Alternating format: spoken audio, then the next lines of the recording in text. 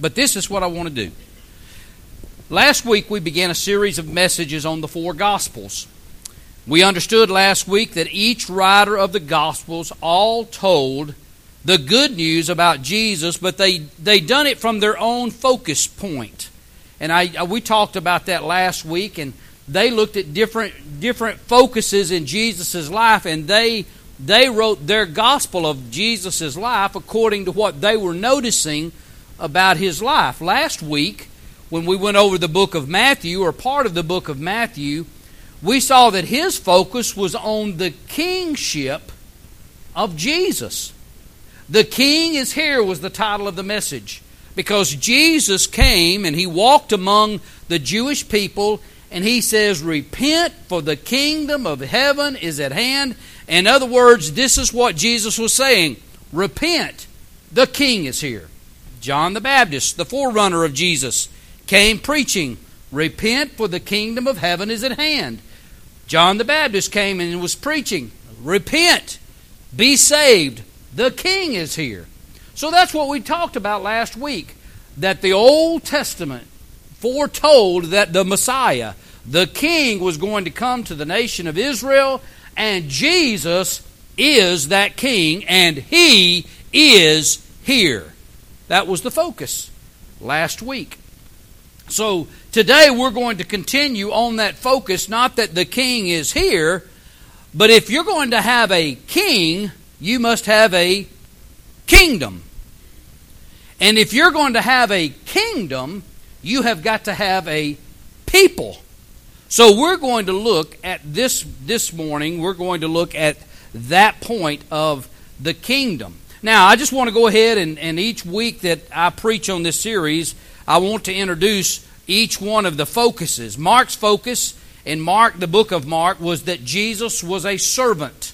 He come as a servant to serve. He came to serve you and I. And in order for Him to serve us, in order for Him to provide salvation for you and me, He had to be a suffering servant. He came and He gave His life on the cross as a servant gives to serve. The book of Luke focused on Jesus' manhood, that He was human. Luke kept using the term the Son of Man all through the book of Luke. Talks about how Jesus was a man, how He saw that Jesus was thirsty because He was a man. He was hungry. He got tired. He wept. He was just like me and you. He experienced what it was. He was born a physical birth. That's why the book of Luke records Jesus' physical birth and everything that went in. That's why it records His genealogy all the way back to Adam in the Bible. So we see that His focus was on that He was the Son of Man. But then the last book of the Gospels, John, his focus was on that Jesus is deity, or that Jesus is royalty. He uses the term in the book of John over and over and over, the Son of God. And Jesus was every one of these, all at the same time. So that's what we are going to be looking at over the next couple of weeks.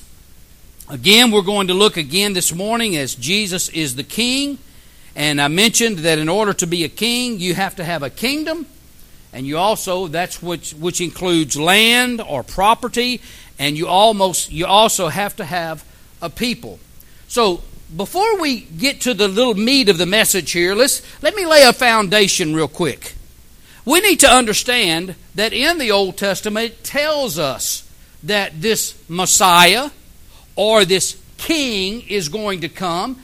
And so let's look and see what the Old Testament says that this kingdom is going to look like and what the properties of this kingdom is going to be. So again, I wish that we had these scriptures up on the screen. Maybe if you want to trace these down or track them down, go ahead and get you a pen and a piece of paper out, because I'm going to just give you the scriptures and read through it. I'm not going to wait for you to turn to them just for the sake of time. But in Daniel chapter 2 and verse 44, Daniel is, what he is doing here is he is interpreting a dream that King Nebuchadnezzar has had. Many of you will know this dream.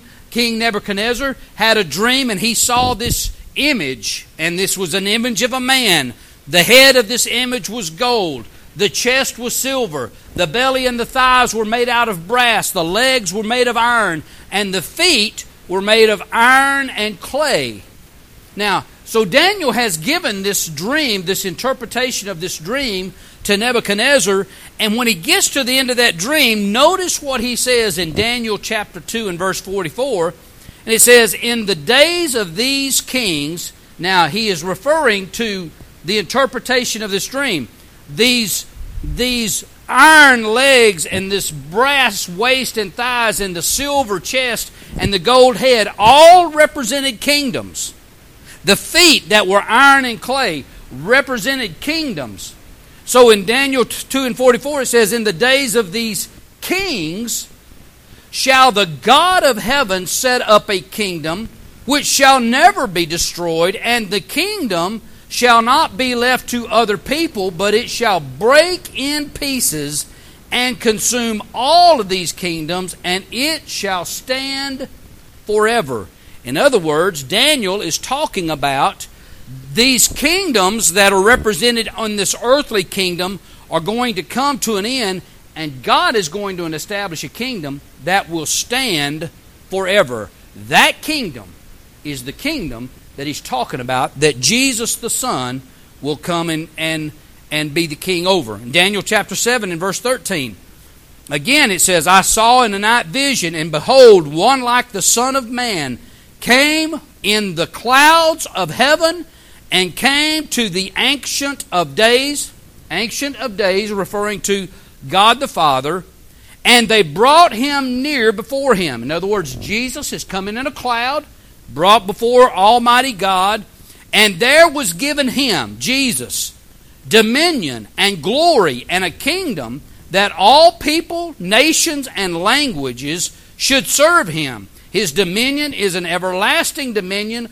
which shall not pass away, in his kingdom that which shall not be destroyed. Again, I don't want to come up here and tell you that, hey, one day a kingdom's coming and Jesus is going to be the king over it. I'm not saying that.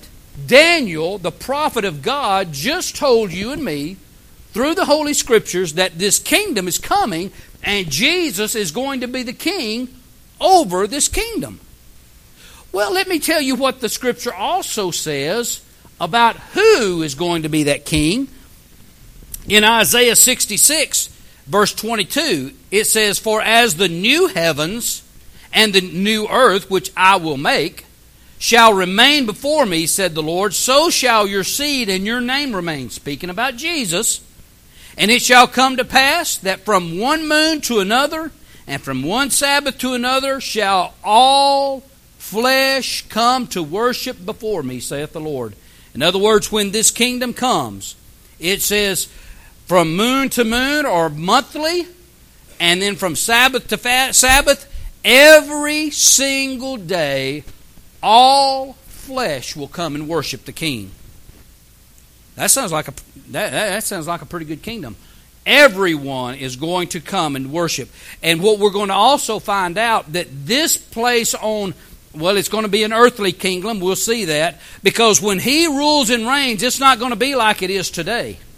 As a matter of fact, in Isaiah chapter 11, it says this. This is speaking of Jesus. Righteousness will be his belt, and faithfulness the sash around his waist. Now listen what's going to be taking place on this earth. The wolf will live with the lamb. The leopard will lie down with the goat. The calf and the lion and the yearling together, and a child will lead them.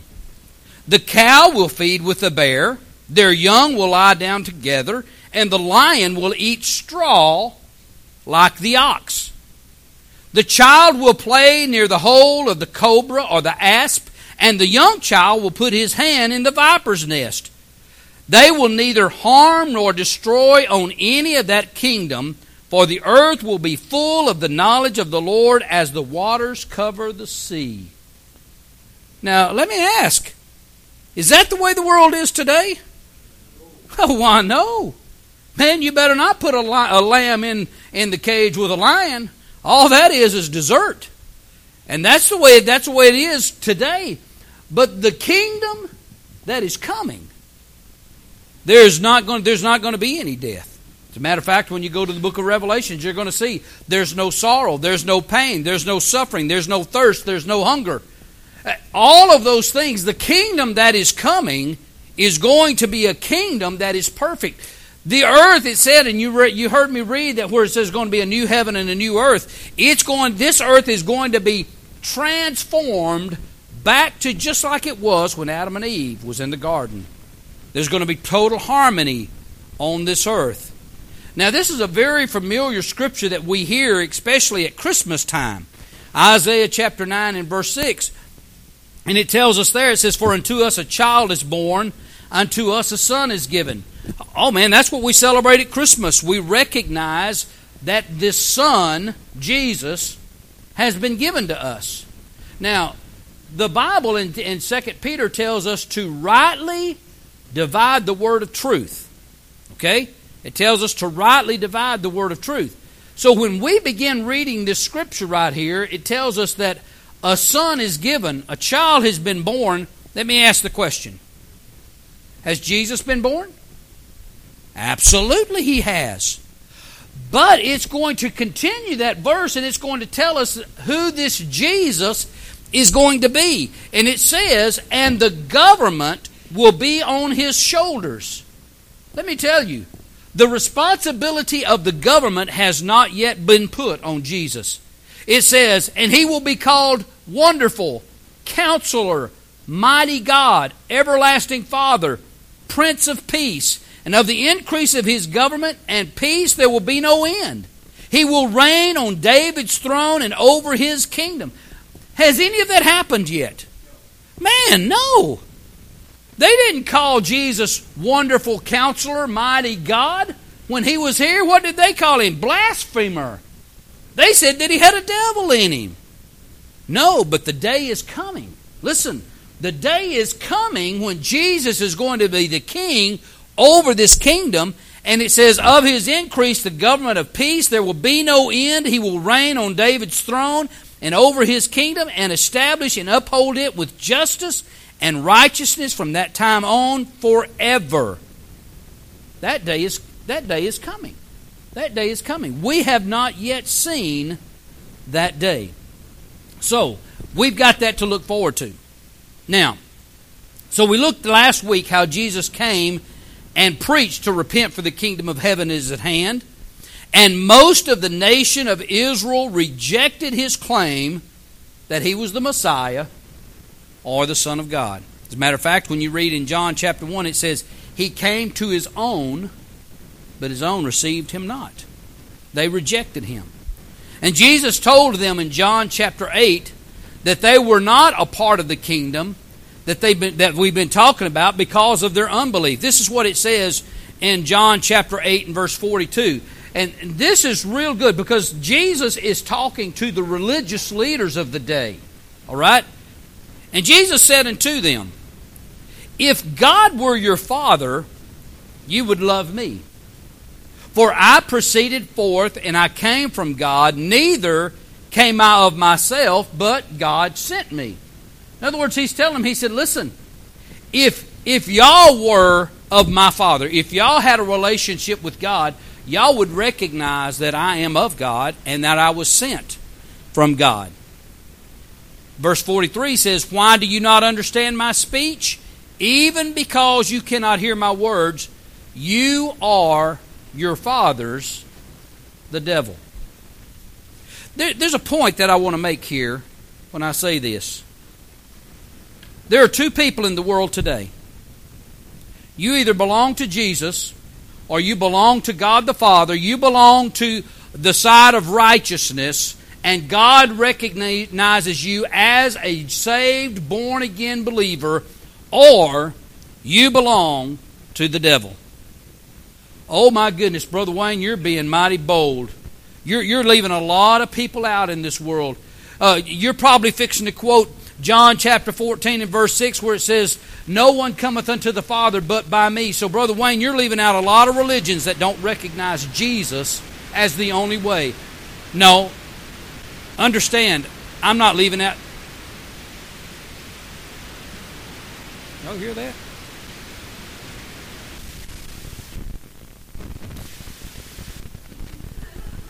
Maybe it's me.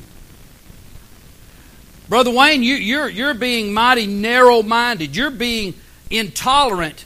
You need to understand, I'm not being intolerant at all. All I'm doing is quoting Scripture.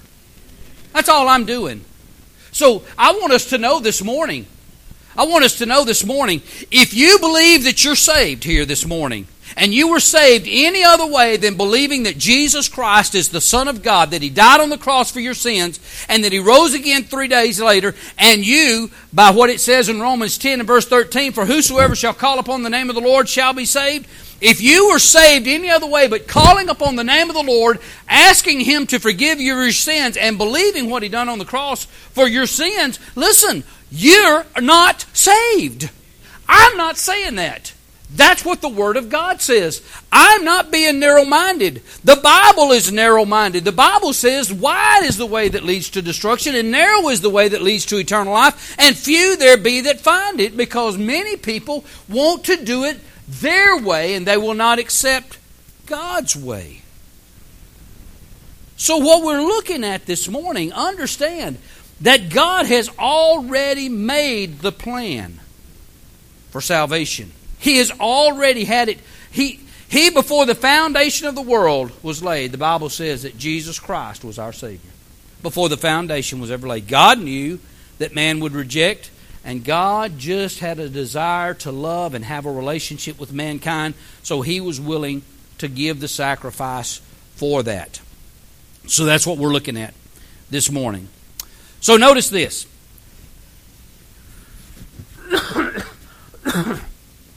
Notice this. Do turn in your Bibles to Colossians chapter 1. I want us to see this right quick. Colossians chapter 1 and verse number 12. Colossians chapter 1 and verse number 12.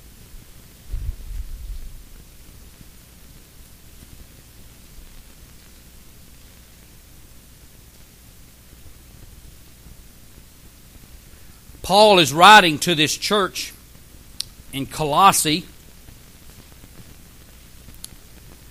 and as he's writing this letter, this is in the first chapter. I still hear a few Bibles turning. I'll let you look.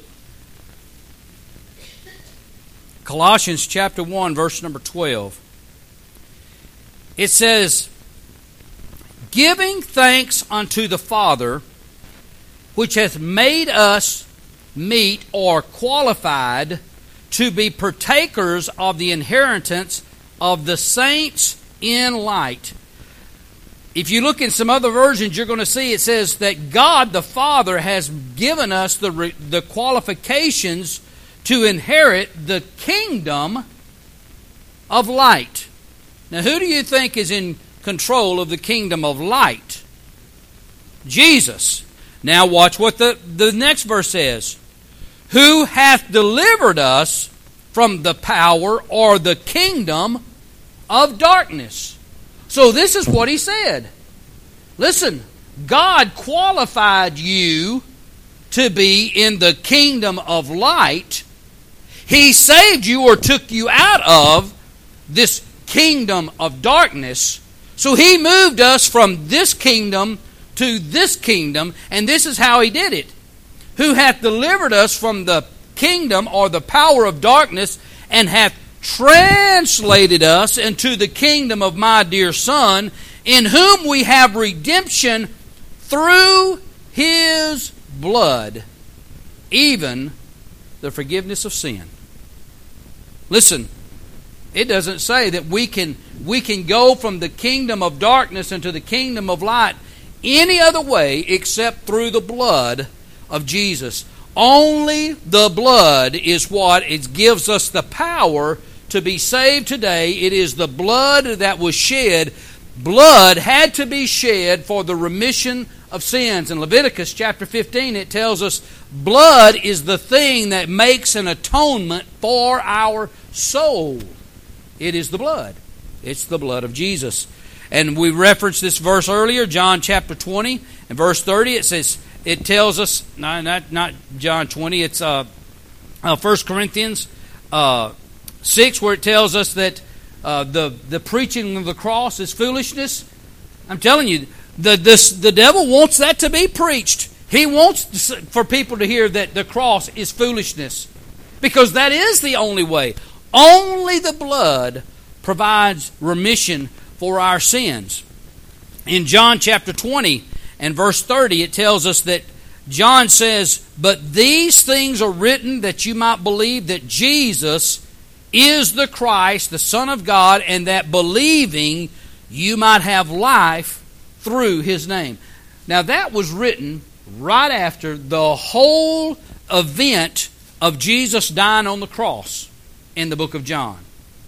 He said, "These things have been written that you might believe that Jesus is the Son of God." And a host of miracles, a host of signs. Listen, there is no way that, well, I guess there is. I was going to say, there's no way anybody could believe that Jesus was not the Son of God if they just understand and believe the miracles that He performed.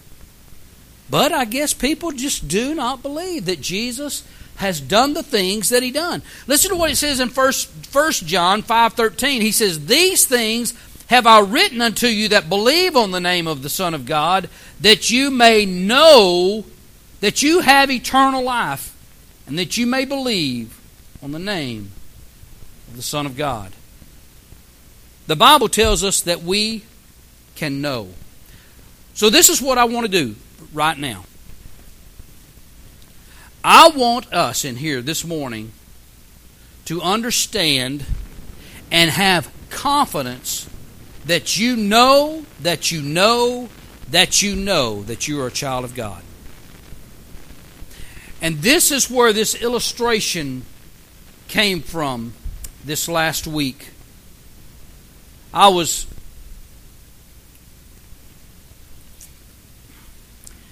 have several people in my circle of friends that do not believe the same way that I believe. I have many people in my circle of friends that believe that if you are not walking the walk and talking the talk, that you're not saved. In other words, if you start walking the walk and talking the talk, okay, well, you're saved now, but next week if something happens in your life, then you're not saved. And, well, I promise you, I don't understand that theology. I don't understand that way of thinking. I want you to know I was 9 years old when I asked Jesus to save me and to cleanse me. And the Bible tells me that He redeemed me at that point and that time. And I've been saved ever since. And I want you to know there's been some times in my life that I have not walked the walk and talked the talk. You've heard me give testimony. I worked at a little paper mill one time, and I had a man walk up to me. I told him, I said, I got to get my kids, my Sunday school class, I got to get a hayride together for them. It was around the fall of the year, and his eyes got big, and he looked at me, and he says, "You teach a Sunday school class?" I said, "Yeah." Whew. I'd have never known it by the way you act and the way you talk out here. And I want you to know, there was time in my life, even after I was saved, that I didn't walk the walk and talk the talk. Let me ask you, did I lose my salvation? Watch this. Watch this. 1 Corinthians chapter 6. Now, if you want to really dig into a verse, you turn to this scripture right here and circle it, and then you go back tonight later on and read it again. 1 Corinthians chapter 6, verse 19 says this, and you've heard this before. "What? Know you not that your body is the temple of the Holy Ghost, which is in you, which you have of God?" Now, this is talking about the saved person. Paul writes a letter to the saved people. He says, "What? Know you not that once you became a child of God, the Holy Spirit came in and dwelled inside of you?" The end of that verse says this, "And you are not your own." What? Know you not that your body is the temple of the Holy Ghost, which is in you, which you have of God, and you are not your own? For you are bought with a price. Do you realize that when you ask Jesus Christ to save you, you no longer belong to you? You belong to Jesus. He bought you. He paid for you. He purchased you. You don't belong to yourself. You don't have the power to take yourself away from God. He saved you. He paid the price, the blood price, a price that you couldn't pay. Do you think that you can now take away from God something that He purchased? I want you to know this. I have read this scripture a jillion times, and I want you to know it jumped off the page at me. This last week, God reminded me of a situation that I found myself in. I had a chainsaw. I went to Tractor Supply, and I found this orange Husqvarna chainsaw. 455 Rancher. I think it was about $450. It was an expensive saw. I like big saws. I use a chainsaw a lot. But I want you to know that was an expensive purchase for me. I went to the bank. I took the money out of the bank. I went to Tractor Supply. I gave them the money for that saw. They handed me the saw, and I walked out the front door with that saw. Who did that saw belong to? It belonged to me. Why did that saw belong to me? I purchased it. I paid the price. It belonged to me. Now, I want you to know over the next probably 10 years or so, I used that saw, and sometimes I didn't take as good a care of that saw as I should. That saw, I had to put a couple more chains on it. I had put more bars on it. One time I left it on the tailgate of my pickup truck, and I had a trailer behind me. It fell off of my truck. I ran over it with my trailer. It broke the case on it. I took duct tape, and I had to duct tape it back. The handle was splitting, and the screws wouldn't stay in it, so I duct taped the handle so I could still use it. That old saw looked pretty rough. But guess who that saw belonged to? It belonged to me. Why did it belong to me? I paid the price for it. I had bought it. So my daughter came and wanted to borrow my truck one day, and my saw was in the back of my truck. I asked her where she was going. She said, to Walmart. Well, do you think I'm going to leave my chainsaw in the back of the truck at Walmart? No. So I took my chainsaw out of the back of the truck, and I set it in the carport over there so somebody wouldn't steal it. I went down the road, and I went visiting, and I came back about 2 hours later, and when I walked up on the carport, my chainsaw was gone. Along with a ladder, air compressor. I mean, but my chainsaw was gone. The chainsaw that I went and got money out of the bank for, and I purchased it. And listen, I know that chainsaw wasn't in perfect condition, but it was my chainsaw. And now the thief had come and took my chainsaw off of my back porch, and now that chainsaw is in the possession of the thief that stole it. Now, let me ask you this question. Who does that chainsaw belong to now? It still belongs to me. I purchased it. Do you know what John chapter 10 and verse 10 says? John chapter 10 and verse 10 says, the thief comes into this world to kill, steal, and destroy, but God comes that we might have life and have it more abundantly. I want us to understand that when we gave our heart and life to Jesus Christ, He bought us and He paid for us. We belong to Him. Now, I want you to know sometimes the thief comes into our life and the thief tempts us. He sets a trap and we fall into it. And let me tell you, some of these traps are awful. Okay? Some of these traps are awful.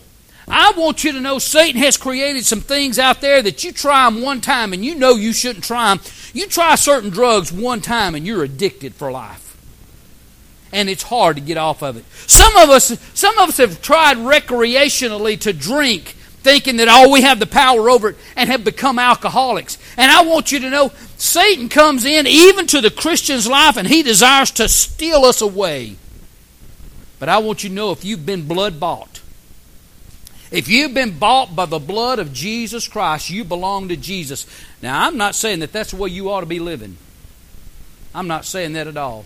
And I'm not saying that God's grace wants you to live that way. If you have been blood-bought, if you are born again, if you are a child of God, and you are now living in the world, you are abusing the grace of God. He does not have a desire for you to be there. He tells us to walk in the light of His way. But rest assured, you've been blood-bought. What can wash away my sin? Nothing but the blood of Jesus. What can make me whole again? Nothing but the blood of Jesus. What can remove me from the love of Christ? Neither height nor depth nor width. Nothing can take us away from the love that Christ Jesus, or the love or the cost that He has paid on the cross for you and I. Listen, some people abuse the grace of God after they have been born again. But I want you to know Jesus is crying for us to come home. The prodigal, he had been blood-born. But I want you to know he abused the grace and the mercy and the long-suffering of his Father. But what did he do? He came home. He came home. John chapter 1 verse 12, it says, "But as many as received Him, to them gave He power to become the sons of God, even to them that believe on His name." Watch this. I want us to make sure that we understand who saves us. We do not save ourselves. He says, "But as many as receive Him, to them gave the power to become the sons of God, even to them that believe on His name, which were born not of blood." In other words, just because your mom and daddy are born again, just because your mom and daddy are saved, don't think your blood kin to your mom and daddy is going to save you. Nor of the will of the flesh. Just because your mom and daddy want you to be saved doesn't save you. Nor of the will of man. Just because your mom and daddy want you to be saved, or other people want you to be saved, or I want you to know we pray for many people on Wednesday nights to be saved. It's not the will of man that saves you, but of God. You are born of God. When you put your faith and trust in Him, when you accept that free gift, when you reach out and you take that gift into your heart and into your life, it is then that God saves you. You did not save you. God saved you. And when He saves you with the precious blood of Jesus, then you're His. You're His. Let me just read a couple more scriptures about the power of the blood. "But God demonstrated His love towards us, in while we were yet sinners, Christ died for us, since we have now been justified by His blood." Ephesians 1:7, it says, "In Him we have redemption through His blood." Ephesians 2:13, it says, "But now is Christ Jesus, you who once were far off have been brought near through the blood of Christ." 1 Peter 1:18 says, "For as much as you know that you were not redeemed with corruptible things, such as silver and gold from your vain conversations, but with the precious blood of Christ, as of a lamb without blemish and without spot, who verily was foreordained before the foundation of the world, was manifest in these times for me and you." There's only one way you're saved, and that's through the blood of Jesus. Romans 6:23, it says, "For the wages of sin is death." We are all sinners, and the wages of sin is eternal death. It says, "But the gift of God is eternal life through Jesus Christ our Lord." This morning, as we keep speaking about Jesus being the King, the Bible tells us He can deliver us from this kingdom of darkness translate us. Our citizenship is changed. He translated us from the kingdom of darkness unto the kingdom of light, and that it was only through the blood of Jesus. My prayer this morning is that you'll hear this message and that you'll respond to it in a way that you receive Christ as your personal Savior if you've never done that. If you've heard this message this morning and you're a born-again believer and you recognize right now, my goodness gracious, I just didn't realize all that He had to do to save me. and here I am living like this. God, I want to commit my life to you from this day forward to be more faithful, to let your light shine through my life because of what you have done for me. My prayer is this morning that the Holy Spirit will speak using His Word this morning to our hearts. Let's pray. Father, again, I just pray that you'll be pleased with the words that have been spoken this morning. God, I thank you so much for the presence of your Holy Spirit. You've already promised that your Spirit is here and is speaking to our hearts. These words that we've spoken from your Word will not return void. We know that it is the power of your Word unto salvation, and we thank you for that. I can't express how thankful I am for the sacrifice that you made for me. You've changed my life. And God, my prayer is that will continue to take place in the congregation of this group of people as we invite our friends and our neighbors to this free gift that you're offering, that they will continue to receive it in the days to come. We just want to love you this morning as we sing this invitation. Pray that we'll respond in a way that's pleasing to you. And it's in Jesus' name I pray. Amen. Let's